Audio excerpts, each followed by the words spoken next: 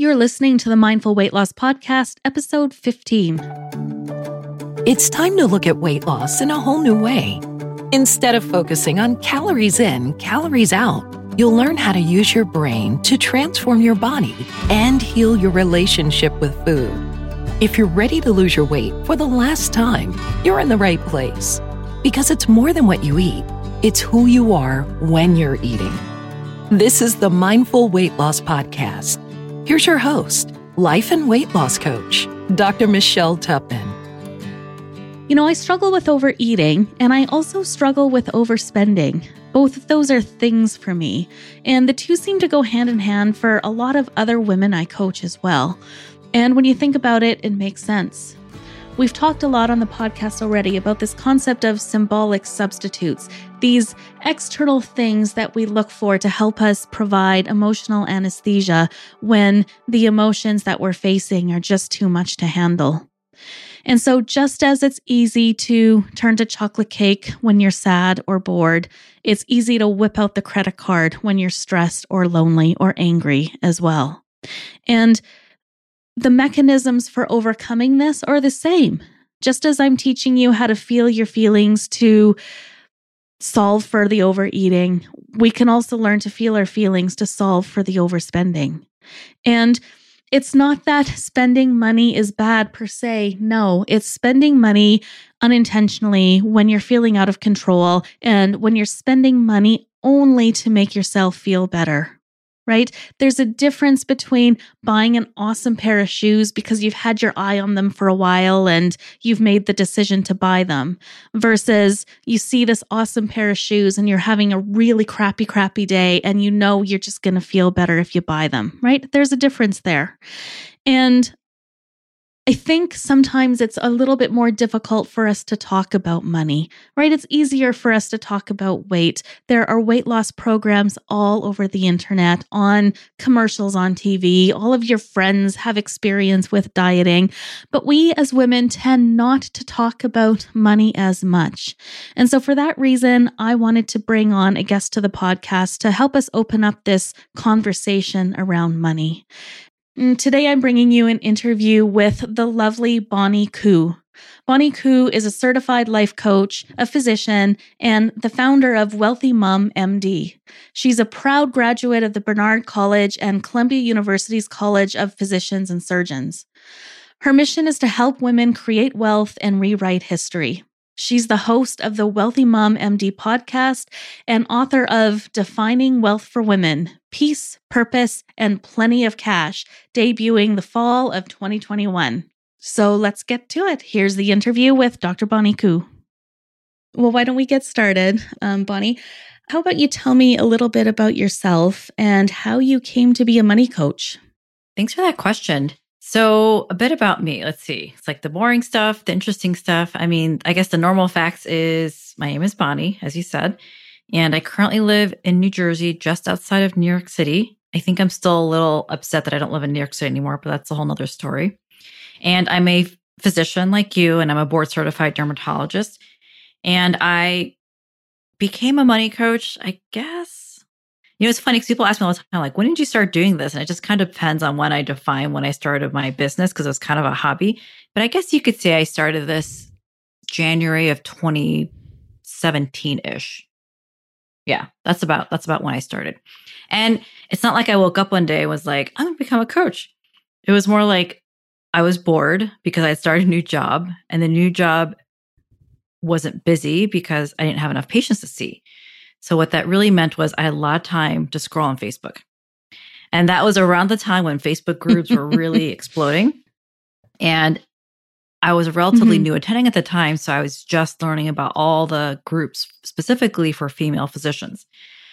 So I found myself in one of the groups, and it was a group where we talked about money. And like I said, I had a lot of free time scrolling, and I was just learning myself about money in the past year or two. So I started answering everyone's questions. And I guess to sort of fast forward, then I started a blog where I talked about money. Then I started working with a coach, although I've worked with coaches for a long time. So I knew what a life coach was like 20 years ago when no one knew what it was. Now it's like It's not mainstream, but it's definitely more mainstream than was back then. And then I realized that was the missing link, right? Like I could teach people how to do a 401k or the mechanics. The missing link was how you think about money and what you believe is possible about money. And so then I became certified, and then the business kind of evolved more into a coaching business versus like an educator. It's funny how coaching becomes the missing link for so many of the struggles that we face as women. I know the same is very true when it comes to weight and our relationship with food, is that if you're focusing on, the diet or the nutrition piece, just like if you're focusing on, the debt or the dollar amount piece without addressing the thoughts and the mind work behind it, you almost get stuck in a hamster wheel of worry and anxiety and never really solving your problems. But was there a reason that you decided to coach on money specifically? I'm trying to think what the answer is. I don't really think I have an answer to that. I don't think anyone's actually asked me, why did you do money? I think because I was learning about it myself, and it's something I've struggled with my whole life. And I actually feel like I still struggle with it. And I used to think that was a problem. Like, well, if I'm coaching on this, I should have it all figured out and I should be super rich before I coach on this. And what I've learned by being a coach for a few years now is the coaches usually coach on the thing that they continue to, and maybe struggle is not the word, but the thing that they're always still learning from. Because once you master an area, they say you get bored and you usually change niches, is what I've heard. I don't know if that's true or not, but it makes sense to me. Right? Yeah, right. And I can buy that for sure, because it's certainly why I focus on coaching weight loss, because it is the primary focus in my personal life as well. But I will say that I have, and I'll use that word struggle again, but struggled with money my entire adult life, and probably even, from my childhood as well. But I have lots of, shame and embarrassment and guilt around how I've managed money in the past and even how I manage money now. And the way I deal with that is to simply just ignore my finances and defer them off to my husband. And I think a lot of women probably find themselves in similar situation, that they just don't even know where to start when it comes to managing your mind around money. Yeah, you sound like a very typical client. People ignore it for sure. They're like, well, if it's not really there, or I don't think about it. It's like out of sight, out of mind, right? And then, like you said, there's a lot of shame and guilt about money. There's just so much. This is what I like to say about money. And maybe I'm curious, because we've talked before about money and, dieting or food, weight loss. It's like, when I define money, it's like, it's just a tool, and use it to exchange for value. Like you want something of value to you, so you use money to exchange for it. And anything else is drama. There's a lot of drama around money. There is a lot of drama, because I think of, like, when I think of money, I hear my mom saying, money doesn't grow on trees, Michelle.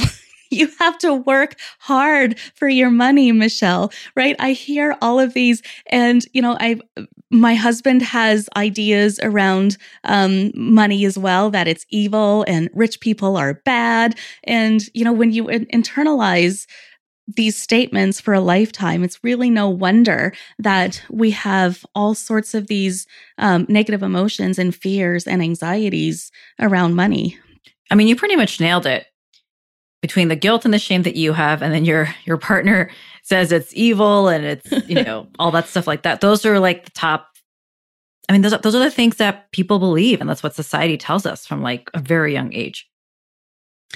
So what's the solution? How do you get around that?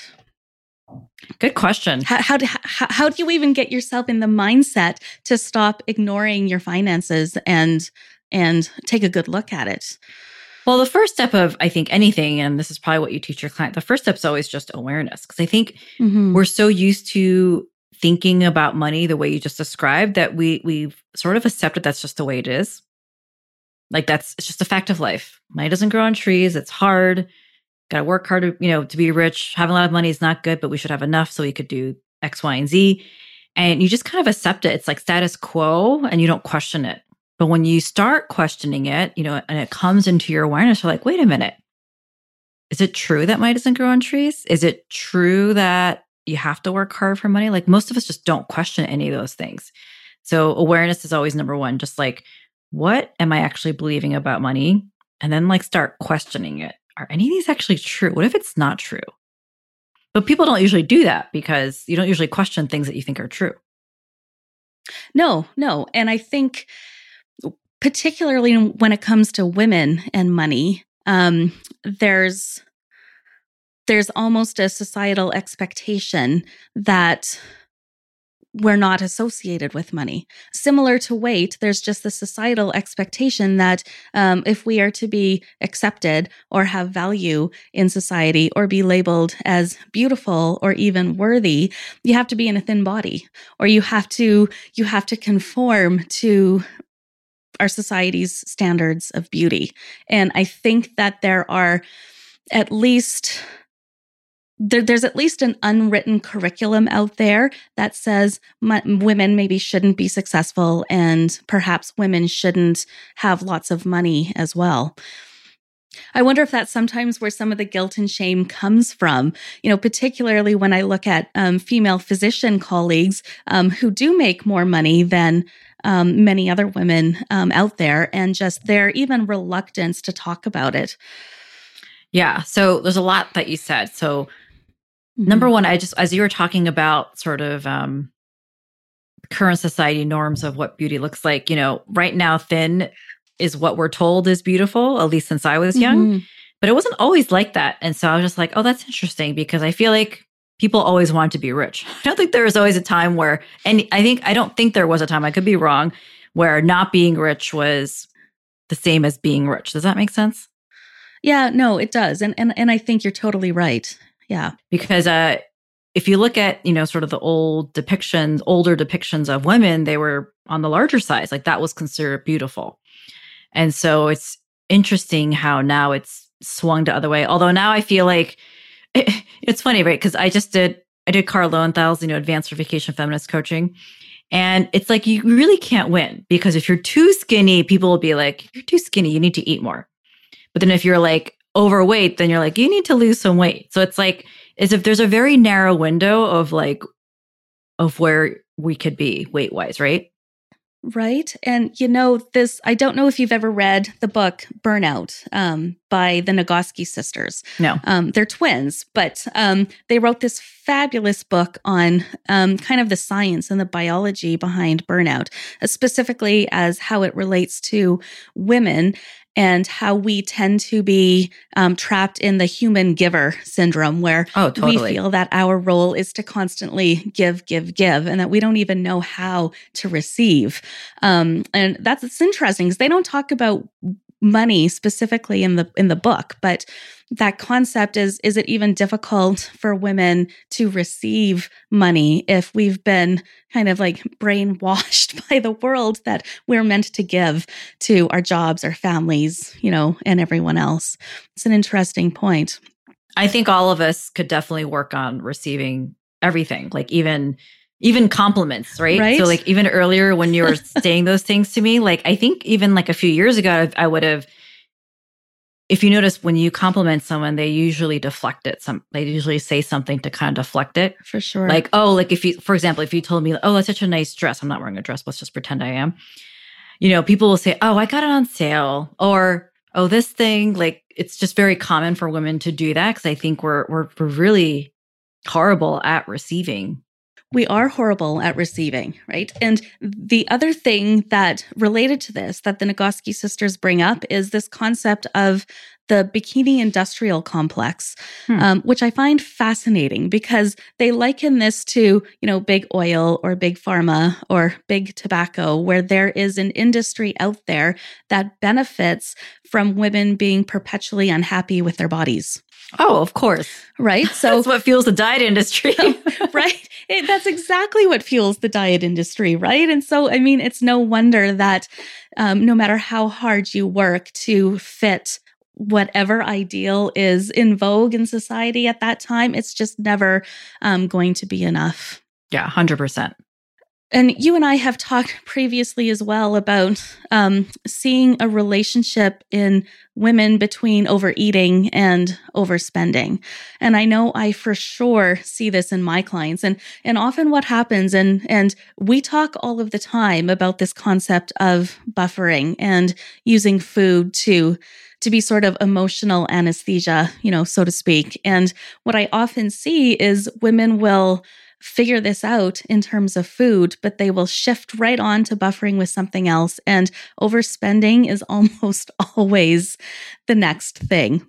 And so do you have any advice for women out there who notice that they're doing online shopping or spending money to buffer emotions that are a little bit uncomfortable for them? Yeah. Well, the good news is it's the same skills that you teach your clients about overeating. It's like the same skill set, but this time it's just looking at the action is spending money versus putting something in your mouth, but the emotions are the same. So it's basically, you got to allow yourself to feel that desire to buy. So I like to spend money.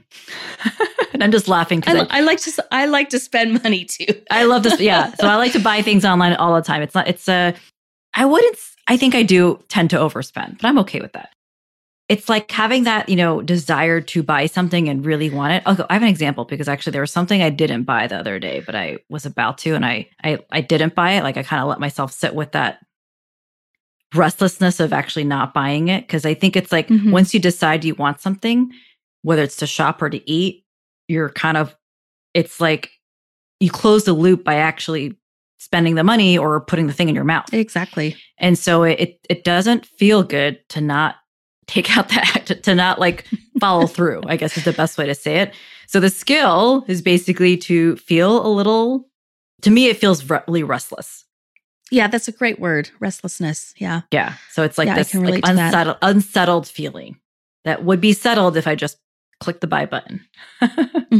Right. And what's funny is when it comes to food, I wouldn't call it restlessness. Like I know with my own experience, when I'm sitting with an urge or a craving for something sugary, it's extraordinarily uncomfortable. It's almost physically painful. And a lot of women will explain similar physical feelings when it comes to food. And I think part of the issue is we learn how to sit with that emotion and process through that emotion. And I agree with you completely that it is a restlessness or a more of an unsettled, anticipatory sort of feeling that I get when I'm, pulling out the credit card. I don't even pull it out anymore because everything's saved on my computer. I just, I think you're right. It's the same work that we have to learn how to sit and really process through that restlessness that we feel as well. But, when you think about it, you feel just as soothed from making the purchase of this beautiful thing that you do, putting the chocolate in your mouth as well. Yeah, it's so interesting because I feel like I have an overeating issue, but probably very different from your clientele. Like I don't have a sweets thing. I'm not a snacker. I think where I get into trouble is I just really love good food, and if I'm eating something delicious, and I guess I tend to, I like sweet stuff too. Don't get me wrong. I just don't crave it as much as other people. If I'm at a restaurant, for example, and it's available, I will order it. But at home, I don't have them, so I don't eat it. But if I'm eating pasta or pizza, it's like, oh, I just want to have more. And it's not even because, like, even if the hunger has passed, it's just more like, oh, I just want to taste that food. So it's a different sort of experience for me, I guess. Like that's what I, tend to struggle with. Right. And food is inherently difficult this way, actually, because our brains are physically hardwired to require some desire for food. Right. So if you don't feel some sort of satisfaction from the meal that you've eaten, your hunger hormone systems aren't really in tune. So you don't necessarily get the "I'm full, I must stop now" signal from your body if you're not enjoying the food. So there's actually a requirement to enjoy food. And when you are eating foods that you really enjoy and you're getting that dopamine hit, it can also be very difficult to stop, right? And that's really the challenge with food, is that there are so many biological and emotional systems in the body that come into play, and it can be very difficult. But I think that it is a healthy approach to food is allowing yourself to enjoy some of the things that you love. I think when it becomes unhealthy is when you're using the food to buffer, or you're eating the food not necessarily because of the enjoyment of the food, but because it's numbing you out from something else. And I think that's a really good point, Michelle, because I don't think, at least like I think at one point I probably was using it to avoid stuff, but I don't think it's not, I definitely buffer. I just don't buffer with food. So I don't want people to think no, I buffer a lot. It's just not food. Well, just because you're human, we all buffer, right? But I think the same is probably true with spending, right? And that if you've saved up some money to buy the Gucci bag and you love this bag and, maybe you have some emotions about spending that much money, fine, right? But I think that's also different than feeling out of control with your spending simply because you're spending to buffer. Yeah, exactly. Right. It's not the action. Yeah. It's kind of like why you're doing it, right? Mm-hmm. Yeah, exactly. And I think would be very much a new concept to many women to spend time thinking about how they think about money versus the spreadsheets and the budgets, right? Because I think that's what most of us think about when we think about managing your money or, addressing your money issues. I mean, that's really the most important thing is like, I like to start from, honestly, I like to just assume nothing because most people don't even really understand what money is. Like if I ask someone like, well, what exactly is money? It's kind of like, I don't coach on relationships, but sometimes I do. And it's like, what exactly is a relationship? And people always look a little like confused or like, because people don't really think about these things. Right. And so when I like to really distill money into like the most neutral definition, like it's just it's a tool. It's what we use to exchange for value. And then they look even more confused because people have so much drama around it. Mm-hmm. I think it's like I think it's important to unpack that drama. So like the negative emotions you mentioned, like shame and guilt, and it's not good to have. And I think as female physicians, it's almost like, I don't even want to say double-edged sword, but we do make a lot of money compared to most people. And we're in a profession where we help people. And many of us become moms. And so what that means is women were conditioned to like say, give, give, give. So we're giving at work. And then if you're married, you're giving to your partner. And then if you have kids, you're giving to your kids. And there's like really nothing left over, but not even that. We're not even like prioritizing ourselves as someone, like we don't, like you said, we're bad at giving to ourselves and receiving that ourselves. Mm-hmm. And so if you had a woman come to you with concerns about the circumstances of their finances currently, where would, like, let's just take for an example. Let's just say somebody has what they define as a significant amount of credit card debt. How would you start to coach them through that? Yeah. So it's really just getting to the neutral facts of the matter, because I say money is a tool and debt is just money that you bought. So therefore, debt is also a tool. Most people don't think of debt as a tool. They think of it as it's bad. Yeah. And then credit card debt especially has a bad connotation. Like, oh, you shouldn't have it. That means you did something bad, or, like you overspent, but in a bad way, right? Whereas buying money for education or for like your car or home is like acceptable, right? So it's just like unpacking what is good debt or bad debt. Why is debt even... Well, it's like people think money is bad, so the same kind of applies to debt. So just getting really clear on what the definition is. And then people usually have thoughts about their credit card debt. And they're not like happy thoughts. They're like, I'm bad with money. How did this happen? I can't believe I did this. A lot of shame or even guilt. And it depends why they went into debt, right? Because there's different reasons to go into credit. It could have been an unexpected expense versus overspending, right? So I think depending on why they ended up in credit card debt ends up being a big factor. So it's really unpacking all of that. And then it's just like, okay, now what? Right? Because I think, well, when I say now what, because most people then say, well, I should pay it off as soon as possible, right? And then we have to unpack that. Why do you think you need to do that? Because most people are told that debt should be avoided at all costs, and therefore you should want to pay it off at all costs, right? Kind of like Dave Ramsey style. And so I'm not saying you shouldn't pay off the debt quickly, but I really just slow down or try to slow down my clients in terms of like, why? And the thing is, people are like, well, isn't that what we're supposed to do? And that's kind of like the answer to most things, right? It's right here. It's so true. And I heard you say this previously. I don't know if it was maybe on your podcast or somewhere, that debt really just being money that you've bought. And I went to medical school late in life. I was 32 years old when I started.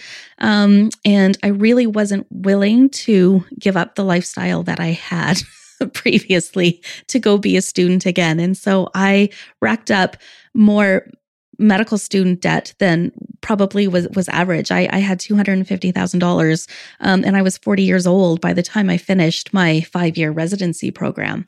And at the time when I took the debt, I told myself, this is fine because I'll be able to pay it off. No problem, when I'm done my residency and making money.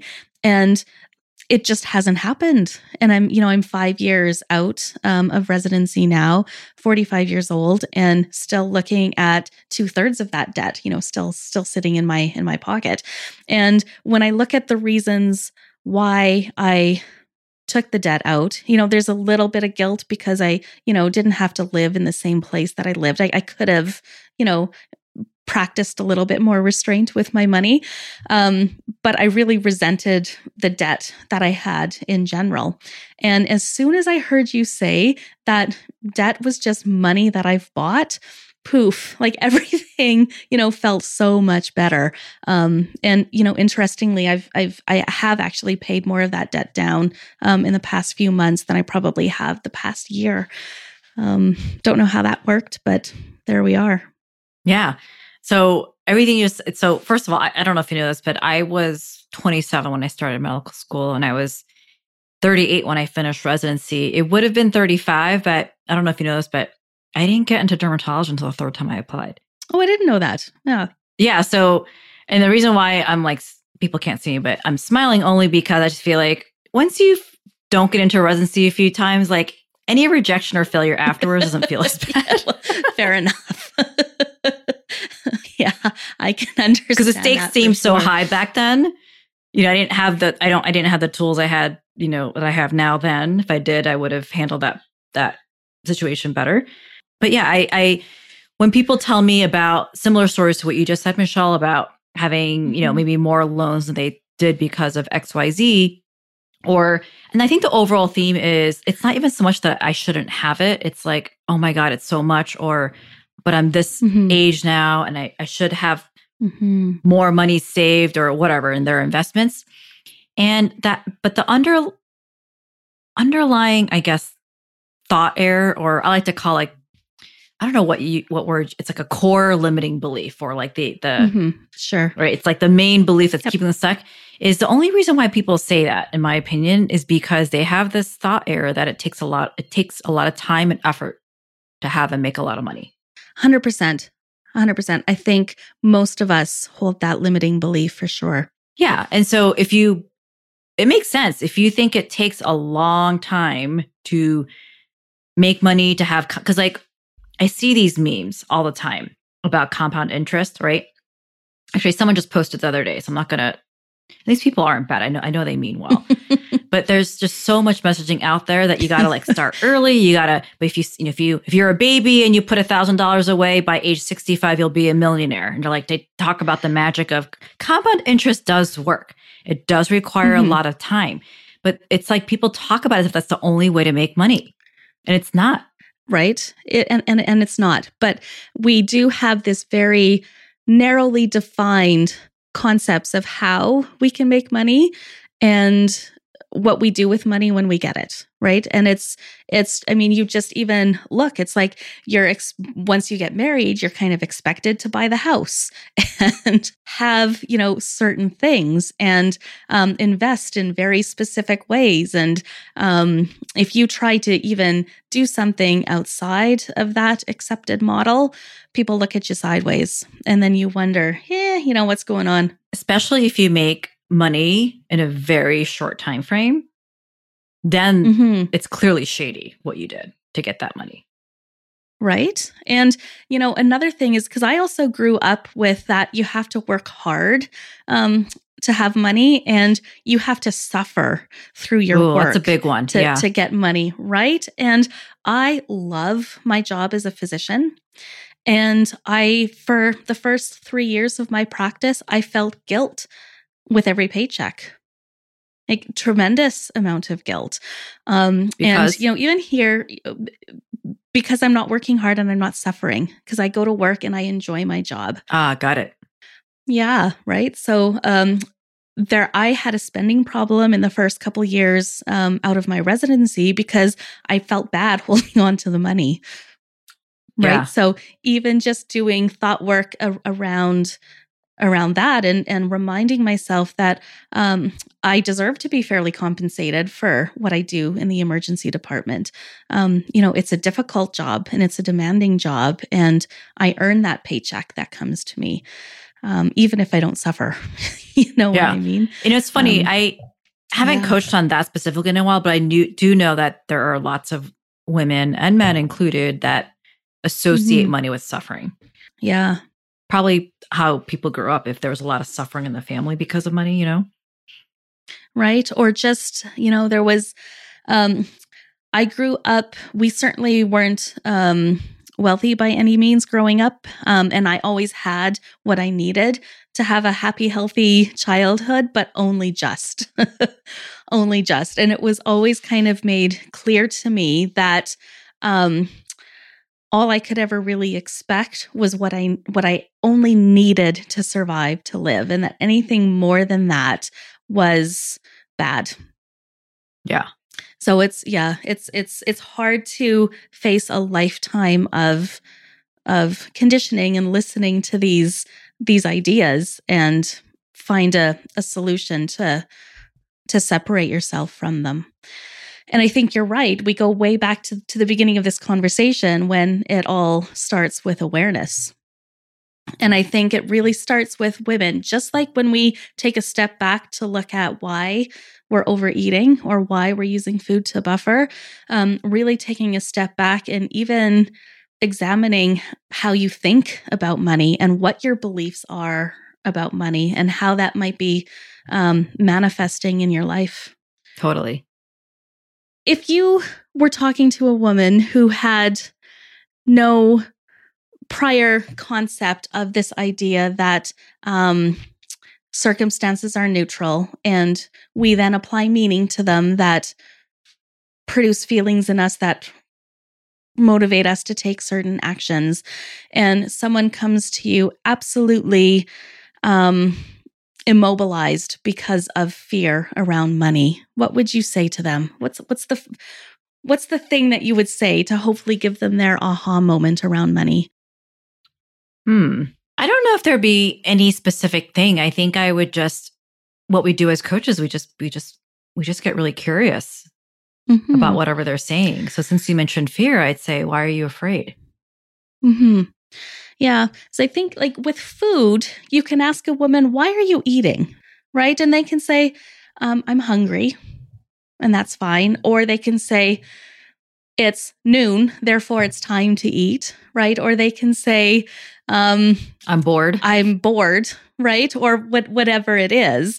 And that really helps us give insight into what they're thinking around food and why they're eating. And we can get awareness from that.